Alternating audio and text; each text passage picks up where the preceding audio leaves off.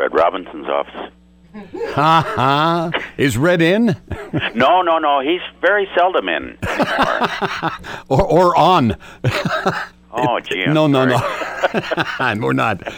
It's a pleasure talking to you. I've had the pleasure in the last few years. I guess about 8 years ago, Harvey Korman came to town, and I had a wonderful interview with him. What a wonderful, warm man. And Carol Burnett a couple years ago. Oh, my gosh. Well, you got two of the three, yeah. Got two of the Terrific. three. So when I called down to the Center for the Performing Arts, I said, is it possible to talk to Tim? And she said, I'll phone and find out. And it's so nice of you to do this. And now here we are. My gosh, I tell you, your entire team is complete. Now, is it true that Tim Conway got his first break on a radio station in Cleveland? Is that right? First of all, I don't know whether he's still alive or not, but if he is, I think that also was a lie. Yeah, he did. Actually, he was going to be a jockey, but being frightened of horses and falling off as much as he did, he never made it. Never made it. So he got into show business. You're coming to town and performing at the Center for the Performing Arts in Vancouver, and that's terrific, Tim. Now, over the years, have you been here to make movies or television shows or anything? Well, I was stationed at Fort Lewis in Tacoma, so I guarded Puget Sound for the war, and as you know, we were not attacked on Puget Sound. So I feel that my contribution there was quite vital, and spent a lot of time up in Canada. Beautiful country, really is. Well, I like the whole Northwest is terrific. Yeah. Now, do you make your home in Tennessee anymore, or are you in Los Angeles? Well, I never made it in Tennessee, but if you want me to, I will. No, I'm in.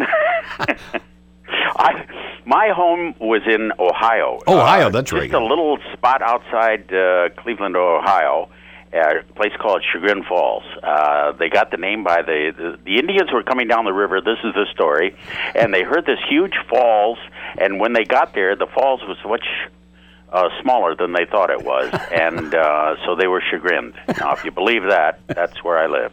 Oh, yes. And now I know why you're one of the great comedy writers of all time. Right. Now, that's kind of a hat that a lot of people, I don't think, listeners would realize that your contributions over the years to the Carol Burnett Show and others, not only from a performing standpoint, but from a writing standpoint. Yes, I was probably the best writer on the show. You don't know anybody else, do you? No, so you're safe. Yeah. I wrote a lot of stuff for Harvey and myself. So then I, just kind of hung around. And Carol was doing. They were doing. A season at that time was 33 shows, and I started guesting like at 5, and then 10, and then 20, and Carol said, why don't you just be a regular on the show? And I said, well, I can't do 33 shows a year because, that there are other things I'd like to do. I said, I'll tell you what, I'll do 32 shows a year, and the last week I'll just keep open. And she said, okay, that'll be fine. So the last week that I would always keep open, I would guest on her show. One thing I've always admired, I'm a big fan of show business. I've been at this myself a long time. And I recognized with you and Harvey Korman a relationship that reminded me of Jack Benny and George Burns. George Burns. Yeah. Yes. What on a personal level, was it that way too? Absolutely, yeah. And I agree with you. I was at Universal Studios one day, and Jack Benny was shooting a show there, and he came onto the lot with his brand new Rolls Royce, and George Burns was with him. And Jack wanted to back this brand new car, into a parking spot, so he told George to get out and kind of motion him back, Yep. So he gets in the car, he starts backing, and bang, he runs into a pole. And George goes, that's good. And Jack fell out of the car, put a big dent in his car and everything, but to him that was worth it. You're an amazing performer, Tim, and you're talking about those people that are classics. You're a classic yourself. I've always admired you, and now my grandchildren know you as Barnacle Boy. Barnacle Boy, yes, we're so thrilled. I tell you, it isn't often you get to be Barnacle Boy. No, but the point is, look how many generations that you've entertained. Yeah. I didn't even know I was on Barnacle. I was Barnacle Boy until my granddaughter told me. Because you make these things in cartoons and you record them, and then they go away for a year or somewhere. They send them to China to be drawn, and so you forget about it. And my granddaughter was watching the show one day, and she said, I think you're that Barnacle boy. And by golly, I was. You have something in common with a man that I still consider a great friend. I did a ton of national TV commercials with him, and that's Jonathan Winters. Oh, my gosh. And, I must have 150 messages. He calls me, I swear, about twice a week, and I never answer the phone because I know it's him.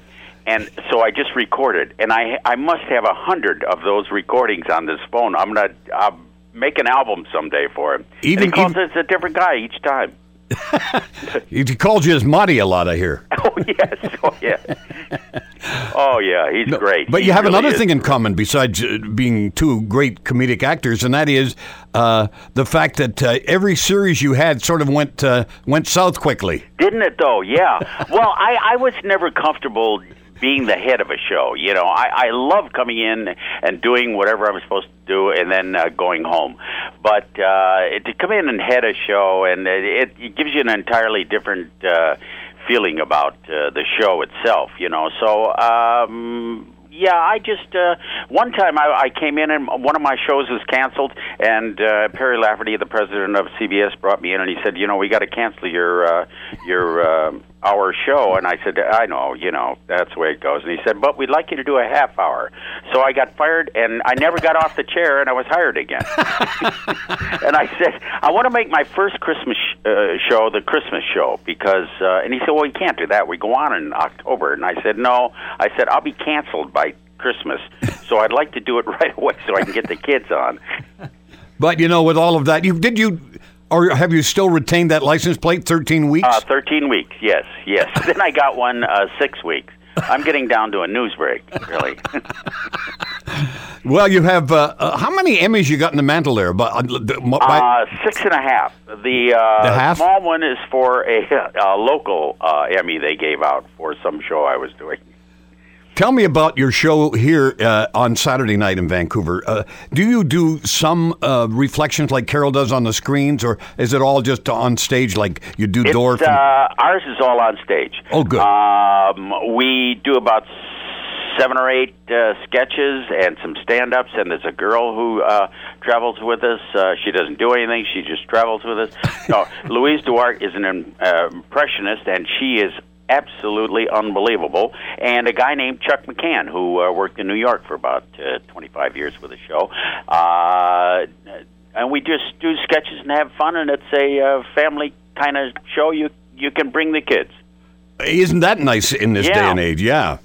Yeah, you're going to do Dorf. You've got to do Dorf. I mean, I do. That has to be one of the most successful sales shows of all time, is it not? I believe it's up there. Yeah, that's for sure. Yeah, everybody said you can't do that. That the character's never been on television. Nobody knows what you're trying to do or anything. But fortunately, it took off, and it's and we do it in the show too. Well, that's what I was going to ask, yeah. Yeah. But the one that always got to me, and who knows what causes your funny bone to explode, but every time you did that shuffling old man moving across on the Carol Burnett show, I'm on the floor. I don't know how you retained being, sober with it all. Well, Harvey, when we started to do that sketch, Harvey said, hey, wait a minute. He said, I do all the old men on the show. I do a great old man. And he said, there's no reason for you to be doing the old man. So I said, well, let me try it. I'd never done one before. So he said, well, you'll never top mine, that's for sure. So they had never seen me walk that way until we were actually taping the show. So Carol opened the door, I walked in like that, and as I was walking, I noticed that the rug was gathering in front of me because I was dragging my feet. And I thought to myself, if they don't stop this, we're going to be out here for 3 days. So I really did it just to see if they would actually stop it and say, okay, come on, that's enough of that. Quit horsing around and let's get to it. But they kept it in, and we did quite a few of those, as a matter of fact. Yeah. And you earned the title. I forgot to mention that when you were talking about having your own show. I think that was true with Jonathan Winters, too. You're always the best as a guest or as a second banana. Oh, yeah. And they call you the best second banana in show business, and I believe that, Tim. I started that rumor, yes. Yes. Yeah, and it's still going, isn't it? I got your press release, yes. Yes, thank you. Hey, thank you so much for this, and I want to urge everybody to take in Tim's show at the Center for the Performing Arts in Vancouver. There are a few tickets left. A great theater, by the way. You'll really love this one. Uh-huh. No, the sound is great, and there isn't a bad seat in the house. It's a great place to be. Terrific. I'm looking forward to it. I'll look forward to coming backstage and saying hello to you and Dorf and everybody. Please do. Please. Yeah.